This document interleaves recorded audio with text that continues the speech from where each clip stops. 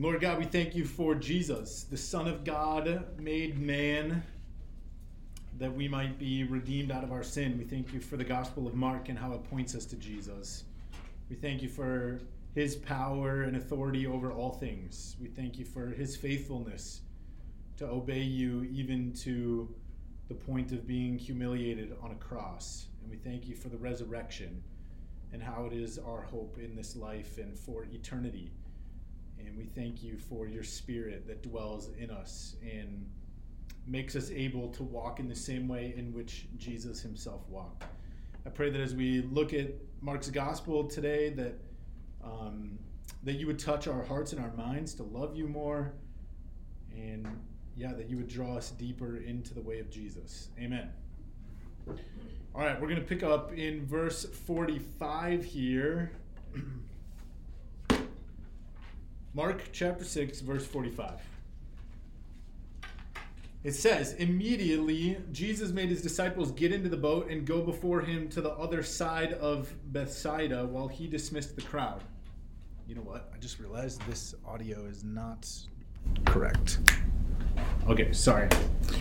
All right. Immediately Jesus made his disciples get into the boat and go before him to the other side, to Bethsaida, while he dismissed the crowd.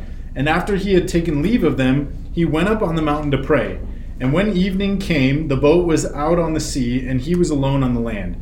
And he saw that they were making headway painfully, for the wind was against them. And about the fourth watch of the night, he came to them walking on the sea. He meant to pass by them, but when they saw him walking on the sea, they thought it was a ghost, and cried out. For they all saw him and were terrified. But immediately he spoke to them and said, "Take heart, it is I. Do not be afraid."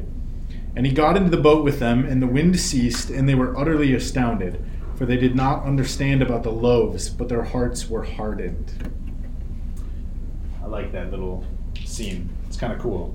I have mentioned before that Mark uses this word immediately a lot, and I decided to do a little word study on it. 42 times in his gospel he is using this word to keep the story moving, which is quite a lot. So Jesus tells his disciples to go to the other side of the lake. Remember back in this same chapter in verses 30 to 33, the disciples had just returned from Jesus sending them out to go talk to people and proclaim the gospel and share the good news. They'd just come back from doing ministry. They were exhausted. The text told us that they didn't even have leisure to eat. And they continue to just be harassed by these crowds, right? And now Jesus sends them onto these boats so that they can, at least as they cross the lake, get a little bit of peace and quiet.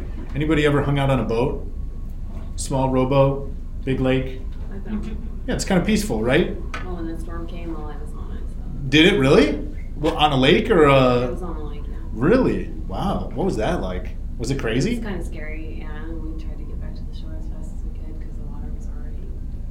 Like a rowboat? How many people? It was like a little, aluminum boat. I don't know what metal they use, a little metal one. It's funny because I'm prone to read this story and be like, come on, how bad can a storm on a lake be? But you were in it. It was scary? It was kind of scary, yeah. Oh, that's interesting. Especially because it was metal and we thought the lightning might... Oh, yeah, that would be terrifying. Well, on a lake where there aren't crazy winds and there isn't a storm, hanging out on a boat is a pretty relaxing, peaceful thing. Even if you have to row the oars, there's something about a calm lake and just the quiet of nature that is kind of refreshing. But Jesus sends his disciples into the boats and out into the solitude of the lake, and he steps into his element and disperses this crowd and does the ministry that they didn't have energy to continue doing. And I would imagine that him sending them onto the boats was actually quite a gift to them, because crowds can get a little crazy. But after dismissing the crowds, somehow Jesus manages to escape them.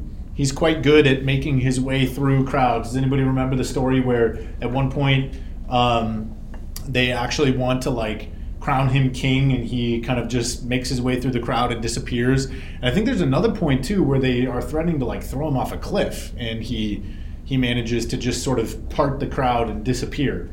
So when Jesus wanted to be away from people, he was quite good at escaping them. But after escaping them, he heads into some solitude for prayer and communion with God the Father. Now, you would think that Jesus, the Son of God, wouldn't need to seek solitude for this kind of thing. And I think that he doesn't necessarily need to seek solitude for this kind of thing. At one point he says that he's always doing what he sees the Father doing. So there's this constant communion and communication between him and the Father. And yet he is eager to find himself with some solitude, some silence, an opportunity to just be alone with God. And solitude, silence, prayer. Has anybody heard of what are called like the disciplines of the Christian life? Does that sound familiar to anybody? Can anybody name other disciplines of the Christian life? Fasting. Fasting is a discipline. Devotion, but I think that devotion would probably be connected with prayer and solitude and silence. But devotion is a word that we use to describe the disciplines of the Christian life. Yes. Like reading scripture. Reading scripture, absolutely. Study is actually a discipline. Meditation. Yeah, meditation, I think there's different words for it. I think Christians generally try to stay away from that word, even though I actually think it's a helpful word, because of like the Eastern religion aspect of it, where meditation is like emptying your mind. But for the Christian, the idea of filling your mind, thinking on God, Scripture says in Joshua 1, do not let this book of the law depart from your heart, but meditate on it day and night. Right? So thinking about Scripture, thinking on God is a discipline of the Christian life. Things like worship are a discipline. We probably don't talk about the disciplines of the Christian life enough. And by this, what we're really describing is habits or practices that bring us into deeper fellowship with God. Okay? There's a couple good books on this. If you're interested, I can maybe make them available on a chair in the back, or I'll just pass them around. Spirit of the Disciplines, good book, just about what the disciplines tend to accomplish in our lives in sort of transforming us. I like the way Dallas Willard talks about this, where he talks about Christian maturity is learning to essentially easily and habitually do what Jesus himself would do. And then another one that's kind of a classic is The Celebration of Discipline by Richard Foster. And he lists in here, meditation, prayer, fasting, study, simplicity. So that would be, just pruning your life of stuff. How much stuff do you have and how much it owns you? Solitude, submission, service, confession, worship, guidance, celebration. So I'll pass these around in case you want to look at them. I mean, I highly recommend both of these books. They're good books. But Jesus practiced what we might call the disciplines of the Christian life. Again, these are habits that if we were to practice them ourselves, would certainly lead us into deeper fellowship with God. And the church, through many millennia, has recognized the importance of disciplines like solitude and prayer. The church has looked at these in different ways, or different times has used different words to define them. But these are things that are vital to the Christian life. Any thoughts or questions on this? Sometimes this can be a little bit of a controversial topic, because I would put this under the category of like spiritual formation. How are we intentionally being spiritually formed more into the image of Jesus? But at different points in history, like the term mysticism has been involved or has touched on this. I don't like that word so much because I think it communicates that this is something that is like kind of unexplainable or mysterious. But in fact, this is just doing the kinds of things that Scripture tells us that we should do. All right, any questions on disciplines of the Christian life? I'm not going to go into a whole thing on this. Actually, I think if you are interested, I did an adult Sunday school class through the disciplines, and I think it's recorded. So if you wanted to look for that on our podcast, you could probably still find that. All right, this takes place during the fourth watch of the night. Anybody know when that is? Jesus comes to them during the fourth watch of the night. Is that about 9 o'clock? It is actually between 3 and 6 a.m. So I think that it's implied here that Jesus has literally been up all night praying. And I guess then the disciples have been up all night rowing. I thought they were good at boats, but for some reason in this scene, they seem to be struggling to make it across the lake. Yeah, it's verse 47 says, when evening came, the boat was out on the sea. But it says that in the fourth watch of the night, he came to them. That's verse 48. So Jesus has been praying all night. There's no indication that he slept. Did Jesus need to sleep? Yes. I think he did, right? He is fully man, and so he needs the same things that we need as people. But this is reminiscent, I think, of John chapter 4, verse 32, where the disciples go to get some food, and Jesus essentially says, I'm not hungry. And they're like, what are you talking about? You haven't eaten anything. And he says, well, I have food that you don't know anything about. Did Jesus need to eat? Yes. Like even after the resurrection, we have scenes of him eating.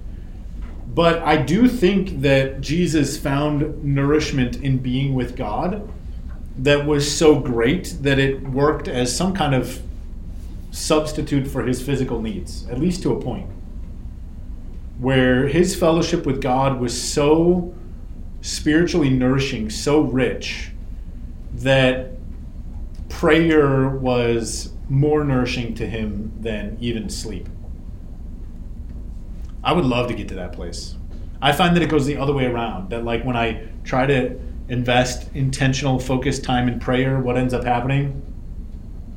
I often drift into sleep. Does anybody else have that problem? Yeah. I mean, actually, this is maybe embarrassingly sad, but on nights where I'm struggling to fall asleep, because a lot of times I have a hard time falling asleep, I know what will work. I just start to pray. And for some reason, I fall asleep. Maybe that's because praying focuses my mind on him and the anxiety goes away. Maybe that's it. I would like that to be the case. Reading the Bible makes me sleep. Yeah, reading the Bible makes you sleep. That actually doesn't work for me. I mean, reading theology books will sometimes put me to sleep, but for some reason, at least with the Bible, it's kind of like, I find curious things that get my mind working. But prayer, I think, can be difficult, right? Because you're like focusing your mind on something that is intangible. And so I think it can be a difficult discipline. And yet for Jesus, he found more rest in it than even sleep. So he was doing it till sometime like 3 a.m. And after he finishes praying, he ends up walking on the water. And even though it's windy, and I don't know how big the waves could get in the Sea of Galilee. When you were in the storm in the boat, how big do you think the waves were? Like this. Really? A couple feet? Wow. But I hear the Sea of Galilee because of the way the wind it can get really crazy. Really crazy. I spent a little bit of time on the shore of Lake Superior, which is like one of the biggest lakes. I mean, it's one of the Great Lakes, right?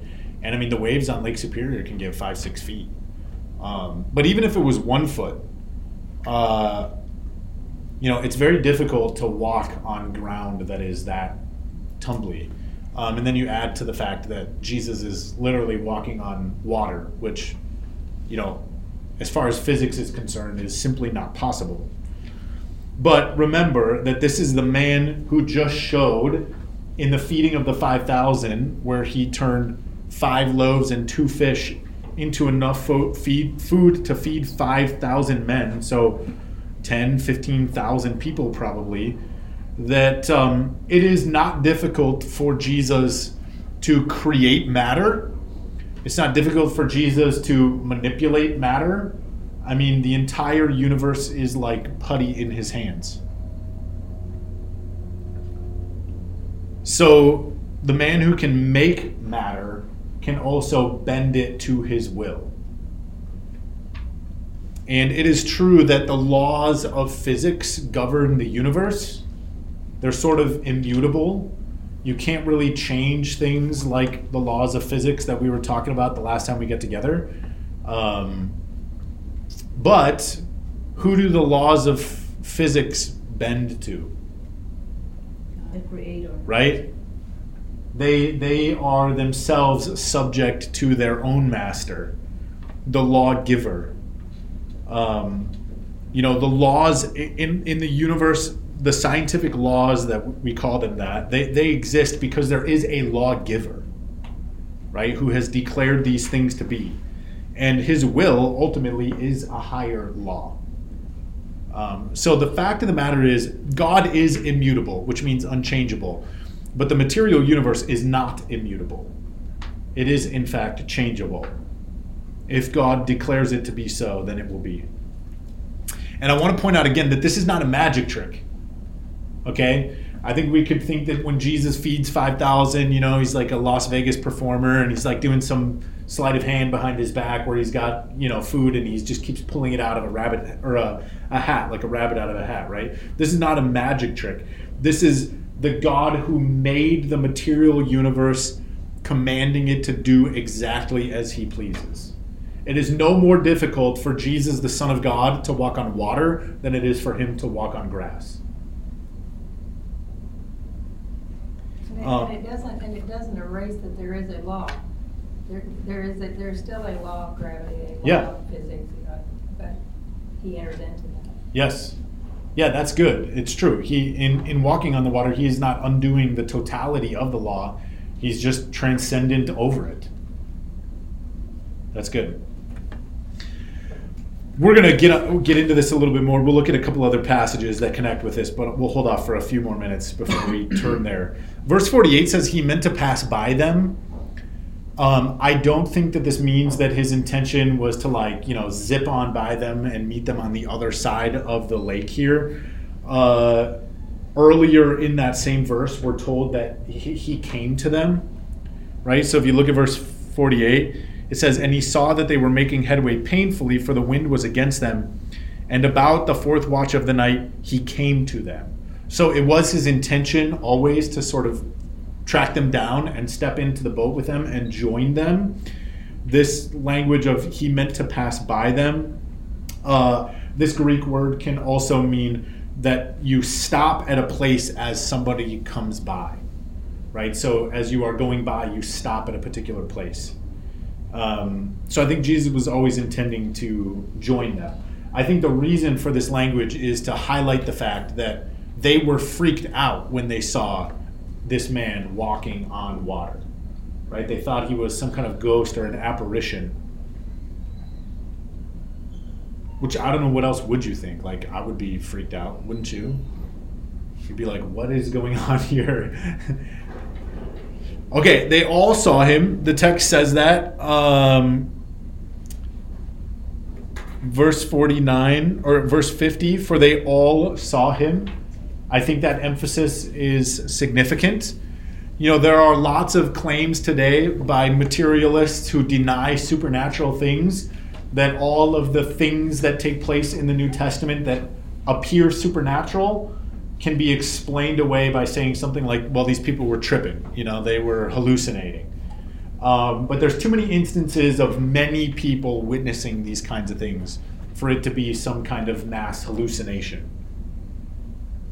They were terrified because they understood that what they were seeing was not possible. And yet they were seeing it. Right? This is not possible for a person to do this. It's possible, however, for God to do this. And I think that this verse, or this little scene, has kind of a beautiful application for us. So play along with me while I tease this out, okay? I think that there is kind of a bit of maybe, what's the word? I don't really want to use the word allegory because I feel like that's misleading. We can read this story and I think we can take some things and say, this is true of the Christian life. So Jesus sends the disciples to do his will, right? Get in the boats, go across the river, or go across the lake. And what is the result in verse 48? How does that go? You see it there in verse 48? Painful headway. Yeah, right? They struggle to do what he was commanding them to do. And the wind was against them. I mean, there's lots of things against us when we go to do the will of Jesus. What things can you think of come to mind? What operates against us when we go to do the will of Jesus? Flesh. People. The flesh, right? Our sinful nature, other people. They might disparage us, discourage us. Scripture says we have an enemy. We have a spiritual enemy who is against us. He comes to steal, kill, and destroy. We also just live in a broken, fallen world. We have a world system. I mean, I don't know if you guys heard, but over the last couple of weeks, there have been, I think it was 11 people who were protesting an abortion clinic who've been arrested and thrown in jail. Just for expressing their opinion that abortion is evil. So there are lots of things that work against us when we attempt to do the will of Jesus. But verse 48 says that when Jesus saw them, he came to them walking on the sea. And he speaks to them in verse 50. And he says, "Take heart, it is I, do not be afraid." And then he gets into the boat with them. Right, so I recognize that this is a story about Jesus and the disciples and something he did that was a particular experience that they had with him. But this is very much how Jesus operates in relationship with his people. Right, we are commanded to go and do his will. We struggle to do it. Jesus comes to us with encouragement. He operates with us through the Spirit in that obedience, and then things go well. Or at least the struggle is not as daunting. We are not guaranteed to fail, but we are guaranteed to be more than conquerors. Any questions about that? Thoughts, comments?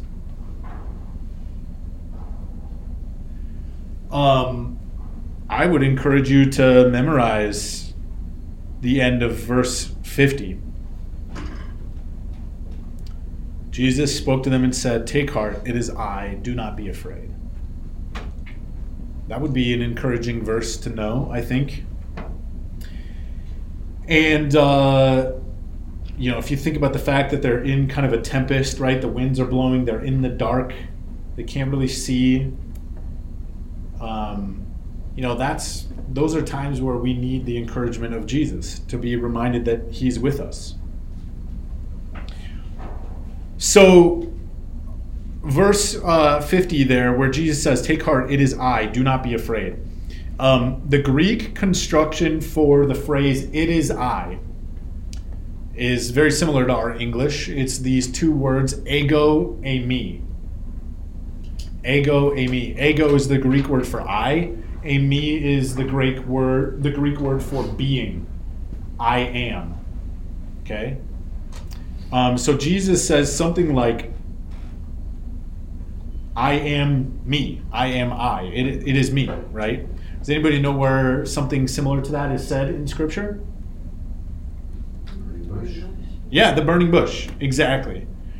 And in fact, if you look at the Septuagint, so the Septuagint is the Septuagint is the Greek translation of the Hebrew Old Testament. Okay, it was completed like 200, 250 AD, somewhere in, or I'm sorry, BC, somewhere in there. It's a very similar construction. When Moses says to God at the burning bush, "Who should I say sent me to the children of Abraham, to Israel?" In the Septuagint, the Greek translation, the construction there is ego, eimi, eimi. I am, I am. I am the one who is, essentially. So of Jesus here in this scene on the lake is identifying himself to his disciples. But I don't think it's a coincidence that he chooses this construction. He could have said something like, "It's Jesus." But he says, "Ego eimi." It's me. I am.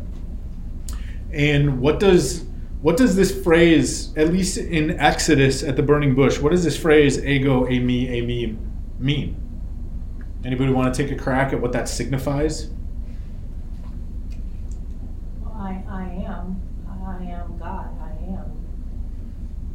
Yeah, what does... It's a title. It is a title, absolutely, totally. But I think even in the title, it's communicating something, That he right? always was. Or That he always was. Say it again. that he just exists. That he exists. And I think that's the direction that I would want to take it, right? What does it mean to be God? There's probably multiple ways that we could answer that question, but one of them is you are dependent upon nothing for your existence. You are self-existent. You are eternal in the sense that you have no origin. There's nothing over you. There's nothing greater than you. There's nothing that gave birth to your existence. You simply are. Being is a thing because you have your being. That's in part what it means to be God. And so Jesus, even though he's man in the flesh, he claims that about himself, right? Even if he's not doing it here, when the Pharisees say to him, "Who are you?" He says, "Before Abraham was, I tell you, I am." So God alone is eternal. I don't want to get off topic, but do you think that means there's a difference between us having eternal life? It doesn't mean we always existed. It means our life's not going to be in the eternal spirit where there is no ending. So we have immortality and everlasting life, but God alone is eternal. Right? Yeah, I do think that if we're going to be careful with words, which we should, it helps to distinguish between eternal and everlasting. Okay? Now, can you say, for the Christian we have eternal life? Yes. Because we're not debating that we have an origin, right? Like we recognize there was a moment where I was not and then I became, right? God made me. But yes, if we're going to talk precisely theologically about who God is and who we are, God is eternal because eternal means there's no beginning or end. We have everlasting life, which means that we began at a point of origin and will live forever because our being is in Him. Is that helpful? Yeah. And yeah, if you're in some kind of theological discussion, it's helpful to pay attention to that. Because if you're talking with a Mormon and you use something like eternal life, they actually believe that you have an eternally pre-existent soul. Or I guess I shouldn't say it quite like that. They believe that your soul existed before the moment of conception. That it was with God in heaven, you were a spirit child. I guess I don't know, even though I read their long document on their doctrines, I guess I don't know when they believe that your soul was initially created. I do know that they believe that spiritually God and his wife had sex in heaven and then your soul came into existence before your body came into existence. Whereas we as Christians would say, God creates the soul at the moment that you're conceived. That was a little bit of a tangent. Was that helpful, or did that create more confusion? It's worth talking about. Corey, you look like maybe you have a question. No, you're just like, what? What's that? Mormonism is weird. Mormonism is weird. So I think particularly if you're discussing this with a Mormon, you would want to be very clear that you don't believe that your soul is eternal, because I think they would say that. You would say your soul is everlasting. Different. But even that, I'm gonna debate, because that's what the man seeks, is immortality. It's not. It sounds like it's something that is available, but not inherent in just being born. Say that again. Because the way you said that was that we have an eternal soul. I don't know that everyone has an eternal soul. I think only the Christians do. Because man, for those that seek immortality, that's the privilege of the Christian, is immortality, not non-Christian. Yeah, so Rick is opening up no, it's okay. It's fun. It's worth talking about. Rick is opening up a can of worms that he and I discussed a little bit, just about does the Bible teach that everybody whose soul exists will exist forever? Right? I believe that. So the sort of mainstream, at least as far as I understand, position of Christianity through most of history has been that everyone's soul, once created, will live forever. The question is, does it live forever in the presence of God, united to him through the blood of Christ and the Spirit of God, or alternatively separated from him in eternal punishment in hell? And the church has debated this. There's brilliant guys like John Stott who, the technical term for this is, if you don't believe that every soul is eternal, is annihilationism. That at some point God will extinguish the souls of those who do not love him, do not trust him. And part of the reason is because everlasting life is part of the blessing of honoring God. Right? God's going to take care of sin once and for all. He's not going to allow it to go on forever. Yeah. Yeah, and I mean, this is a hot and heavy debate that is still continuing. So I don't know, maybe at some point we could do like a little church, we could record a little discussion on that. Maybe that would be fun. Yeah. That would be fun. One thing I would say though is be careful because a lot of people that don't care about God but do care about living forever, because they don't understand. They think going to hell with their friends and everything's going to be good, and they got eternal life too. In that scenario, they don't. Yeah. They're going to die. Yeah. That's the fear of man, is death, not the unknown, I'd rather die than suffer eternally. But they don't believe that, and that's the problem. And I'm not sure I believe it either, and I'm a Christian. I think they're going to face death, and they're going to see the consequences that they could have had in life forever with Christ. And I'm not saying they're not going to be punished and tormented and platonic, but I just don't know that they have the privilege of living forever. That is something man has to seek after. So anyways, I'll relent, but I mean, it really is a changing thing in how you speak about, And you have to evangelize. And you have to differentiate, I guess, between spirit and soul. I don't differentiate between spirit and soul. I'm what's called a dichotomist. So I think man is, body and soul, and included in soul is mind, heart, will, spirit. All of those things are just different words for the same thing. But I do think, there's a reason why there's some debate around this, right? Because you do have Jesus saying things like, the smoke of their torment will go up forever. So what does that mean? But the Bible is pretty clear that true life is not breath in your lungs. It is connection to God himself, right? So God says to Adam and Eve, on the day that you eat of the fruit, you will surely die.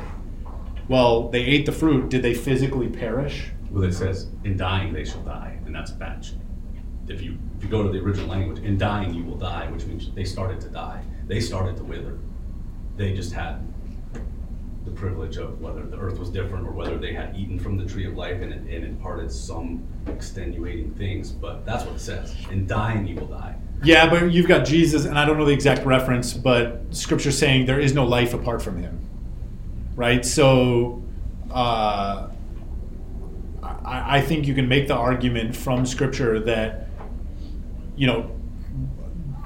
that at least in part the definition of death is just a severed connection to the Creator. So but they weren't separated, because a few verses later, Cain, God's talking to him. He says, your brother, he was talking to God. He wasn't separated from God. In the sense that. But separated from God, God has a relationship with every person.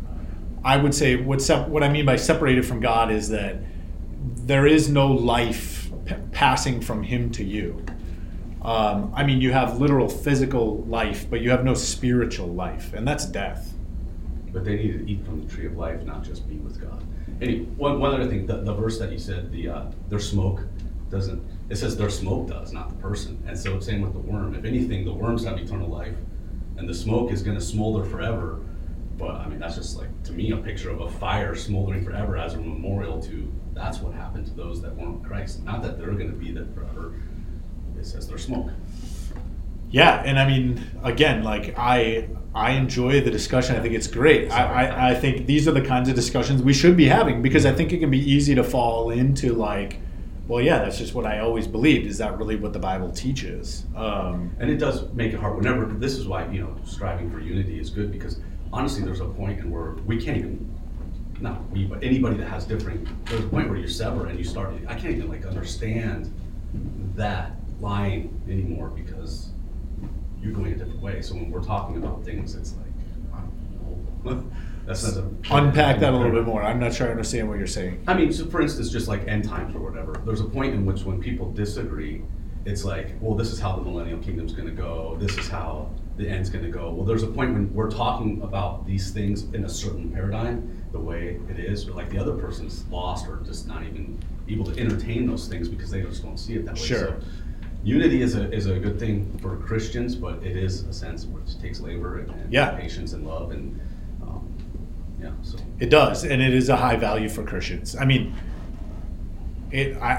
Truth and unity together are both high values for Christians, right? And you can't sacrifice truth for the sake of unity, but you also shouldn't be quick to separate from somebody who truly is a believer in Christ, right? But I think one thing for unity is understanding, okay, this person thinks this way, I can back off and start going back to the fork in the road, rather than trying to start fixing things where we're already this far apart. That's good. You go back. So, okay, this is where we part ways. I need to see this. That's good. Absolutely. Totally. And whatever arguments we're going to make, they need to be made biblically, right? Not philosophically or because of feelings or experience. They need to be made from the text of Scripture. Okay, so we got a few more minutes, so I think we can get to the end of this. Let me just get us right back to kind of where we left off, which is that God alone is the self-existent one. And let's talk about this for one more second, okay? Because I think this is kind of a fun mental exercise, and I don't think we've done it here before. But if I were to ask you the question, is God a contingent being or a non-contingent being, what would you say? Define contingent. Right, okay, so usually when I ask this question, people are like, I'm not exactly sure what you're referring to. For something to be contingent, it means its existence has a prerequisite, okay? This desk is contingent, this desk here is contingent upon the classroom. It's contingent upon the miners that extracted the metals. It's contingent upon the laborer who put the pieces together, right? So is God contingent or non-contingent in his being? Non-contingent. That's what it means to be eternal or self-existent. He is non-contingent. Okay, now is God a God of love? Yes. Yes, he is. Can love exist with only one being? And three persons. Yes, and that's where I'm going, right? So here's why the Christian theology of the Trinity is essential to what we believe. The God of Islam, who says he's non-contingent, he's eternal, he's everlasting, or self-existent, he's a narcissistic jerk because he has no other, he's singular in his nature, and his demand is for people to love him. God does not need us. He's non-contingent. And so in his very nature, for him to be loving, he has to be Trinitarian. Because otherwise, he's got no object to love. Does that make sense? I'm not saying it very well. But the Father loves the Son loves the Spirit loves the Father, right? You have this community of love taking place in this God who is too one to be many and too many to be one. And so he's a Trinity in his nature. And that makes his love true, but also still non-contingent. Does that make sense? So lots of people think God created man because God needed someone to love. No, God had everything he needed in his loving unity within the Trinity for all eternity past. So even his love is self-existent. So we have really no answer about why God created man. Oh, yeah, It's to only him share- can answer that. To share his love, to share himself, to share. Because he's himself. already perfect in the Trinity, but he created man. But we cannot really answer that why he created man. Yeah, well, the creeds, not necessarily the creeds, sorry. The Westminster Confession of Faith, right? The first one is, Why did God make you? yeah, why did God make you, right? And the answer is To worship, Glorify him. to glorify him and enjoy him forever, right? So there's not like a specific verse maybe that we could go to that says like God made man simply for his glory, but like as you read Isaiah, as you read even Revelation, like the answer that we get is actually that's not entirely true, right? What is the verse in Isaiah? Is it Isaiah 45 that says like, my children who I made for my glory, I will bring them from the ends of the earth? Does anybody know? This is one that I should know.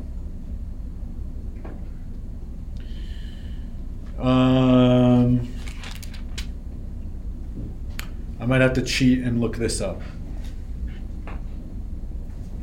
It actually doesn't say why did God make you. That's like a paraphrase. It says what is the chief and highest end of man? Yeah, that's true. But we can say that in essence everything God does is for his glory. Isaiah 43:7. Isaiah 43, so I was off a little bit, sorry. Isaiah 43:7 gets pretty darn close to this.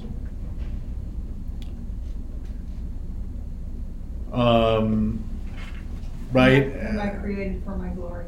Yeah. Everyone who is called by my name, whom I created for my glory, whom I formed and made.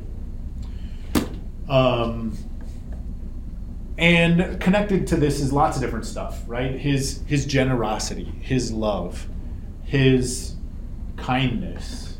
Those are all things that are for his glory. His justice, his perfection. It's all connected to that. So that's a good question. But God did not create us because he needs us. Okay? God needs nothing. For him to be self-existent, he needs nothing. So this little scene here ends with verse 52. And I just love the way that Mark does this. He kind of brings it back to the prior scene of the feeding of the 5,000. And Mark says, for they did not understand about the loaves, but their hearts were hardened. What did they fail to understand about the loaves?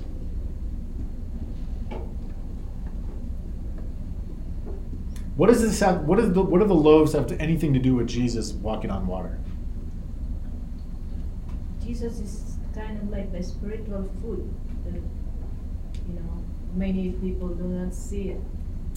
He is absolutely the spiritual food, and John chapter 6 teases that out for us. Amen. But like, what I would ask, the follow-up question is like, how does that connect with him walking on the water? Right? Verse 52 might have been better placed back after verse 44. But Mark puts it here. And I think what he's trying to do is he's trying to tie the feeding with the walking on water. What is the connection? They were afraid of Jesus because he was walking on the water. Yes. I mean, it was more than just the waves that they were afraid of. If you read the parallels. They were afraid of Jesus. He's walking on water. And once he said, "It is I guess maybe because they didn't really know that trust it was him, but I think that what we can learn is that Jesus can do anything. They shouldn't be shocked that he's walking on water. He just made right out of thin air and everything else. And I think that's the point that Mark is getting at, is like, dum-dums, you just saw this dude feed 10, and let's just go with 10,000 people with 5 loaves of bread and 2 fish. And again, this was not a magic trick. Like, he is creating new material from nothing to feed these people. And it's substantive. I mean, it's not wafers. Like, their stomachs are full. This man can do anything. And how come you didn't learn the lesson then? In fact, you even went out to tell other people about Jesus, and you did miracles in his name, and then you saw him feed 5,000, 10,000 people, and now he's walking on water. How are you still not picking up on this? Right? And I mean, verse 52, in many ways, condemns them. Why? Why do they... I mean, what is the understanding, or the lack of understanding is the result, but what is the underlying cause? Well, they're human, and like all humans, their hearts are hardened. Yeah. And they've got to overcome that. Or Right. It has to be overcome. Right. I mean, unbelief is simply an unwillingness or an inability to believe what God has said is true. It's the default. It is the default. Absolutely. Absolutely. So the lesson here in both the loaves and the walking on water is essentially the same. Jesus is God of the universe. He's God of the material world, just as he is God of the spiritual heavens. There is no sphere where Jesus does not have authority, and his authority is bringing all things under submission to his will. Now think about that, okay? Because there might be times where you are looking at your own finances and you're like, I don't know that God's really in charge here. You may be looking at the political mess, going, yeah, I don't know. Like, I know God's in charge, but maybe not here. Right? Global conflicts, global markets, stuff going on maybe in your own job with your boss, or an illness in your family, cancer, I know a couple that they've got a 3-year-old daughter and she's going through, what's the blood disease? Leukemia, right? But Jesus is the God of the universe. There is no area where he does not have all authority. Now, he does give it over to people. I mean, he gives permission to rulers and kings and governments to do things at certain points in history, but they are doing it even under his authority. Yep. So let's look at a couple of these cross-references. I mean, just other passages that touch on this. Let's do Hebrews chapter 1 first. Now, let's start with Colossians 1. We'll move from creation to continuance. Colossians chapter 1, starting in verse 15. I encourage you to turn there. We as Christians want to have a rich Christology, a rich biblical theology of who Jesus is. He's not some wimpy spirit man who kind of floated through life and was very nice. I mean, there are aspects of that are true. But this is Jesus, eternal God in flesh, self-existent, the I am, with all power and all authority. Picking up in Colossians chapter 1, verse 15. Jesus is the image of the invisible God, the firstborn of all creation. By firstborn there, the text is not saying that he was the first made thing in creation. This is a title. Firstborn in the biblical framework is the one who has all of the power and authority of the Father. Does that make sense? Okay, that's an important distinction. Did you put that up on the board, or is it Providence that the kids are going to be talking about the exact same thing? Hey, there you go. No, it's just Providence. I love it. That's rad. Yeah. I didn't even notice that. That's what's going on in the Cove today. He's the firstborn of all creation, meaning he has the title of rulership, authority over all of creation. What is the Father's is his in all of creation. For by him all things were created, in heaven and on earth, visible and invisible, whether thrones or dominions or rulers or authorities, all things were created through him and for him. And he is before all things, and in him all things hold together. And he is the head of the body, the church. He is the beginning, the firstborn from the dead, that in everything he might be preeminent. For in him all the fullness of God was pleased to dwell, and through him to reconcile to himself all things, whether on earth or in heaven, making peace by the blood of his cross. Man, reading that just gives me goosebumps. Like, that is... I cannot wait to see Christ like that in all of his fullness.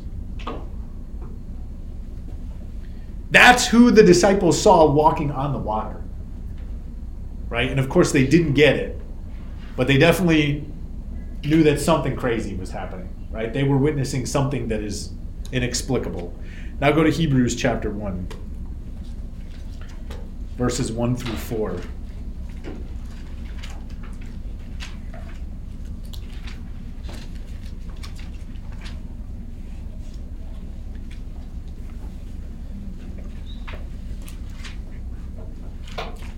In Hebrews chapter 1, starting in verse 1, it says, "Long ago, at many times and in many ways, God spoke to our fathers by the prophets."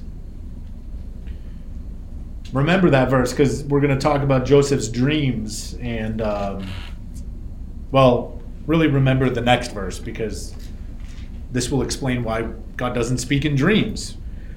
Verse 2, "But in these last days he has spoken to us by his Son, whom he appointed the heir of all things, through whom also he created the world. He is the radiance of the glory of God and the exact imprint of his nature, and he upholds the universe by the word of his power. After making purification for sins, he sat down at the right hand of the Majesty on high." I like to think about crazy science things, and China supposedly has built a fusion reactor, and for 1/1,000,000th of 1 nanosecond they were able to power that thing up, and it burned, I think, 1,000 times hotter than the sun. And it's this giant machine that it probably fits in about the football field behind us over here, and it cost billions of dollars to make. And this is cutting edge energy technology. Okay, for 1/1,000,000th of a nanosecond, they were able to turn that thing on. It took years to build, and they were able to make fusion like the sun. Jesus, in his mind, keeps the fusion of all of the stars in the universe burning without even having to think deeply about it. Right? The atoms in your body are constituted in the order that they are because Jesus thinks about them in that order. Trillions of atoms in your body alone, staying in the relationship they have to one another, because Hebrews tells us he upholds the universe by the word of his power. You are so non-self-existent that if Jesus were to stop thinking about you for even a second, you would cease to be. And it's not difficult for him. 7 billion people on earth, trillions of stars in the universe, and he can do it all without breaking a sweat, right? That's the Jesus who they saw walking across the water. And it's no wonder then that the atoms beneath his feet were glad to hold his weight up as he walked delicately across the water.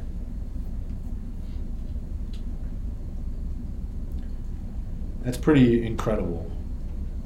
And again, I mean, there's a word that I like to mock a lot that you've probably heard me say, which is autonomy. Our culture talks a lot about autonomy, right? I'm an autonomous individual. I can do what I want with my body, my money, my self-image, my time. I'm autonomous. And what a slap in the face to God that is. Because you wouldn't even have the capacity to form the word autonomy with your mouth if Jesus didn't give you the capacity to speak. That is the Jesus that the disciples were hanging around. And what did he do with that? It says that he made purification for sins. Right? This God who is incomprehensible, authoritative, self-existent, mighty, eternal, holy, perfect, beautiful, good. He chose to go to the cross that people might be redeemed from their sins.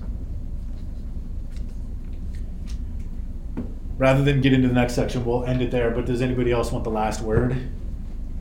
Any final thoughts on any of that?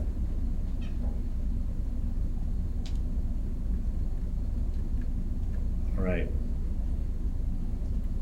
Well, as you think about God, give him praise that he has given you life and he has seen fit to bring you into this creation.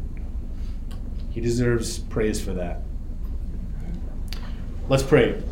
God, we thank you that through Christ you made all things for your glory, because you are good and you are loving, and I think of just a big cup so full that it just has to spill over. That is your joy. That is your goodness. That is your glory. So expansive and limitless and without boundaries that you created an entire universe just for that glory to spill over into. And I thank you that you have made it so we can see that glory and understand it and give you praise for it.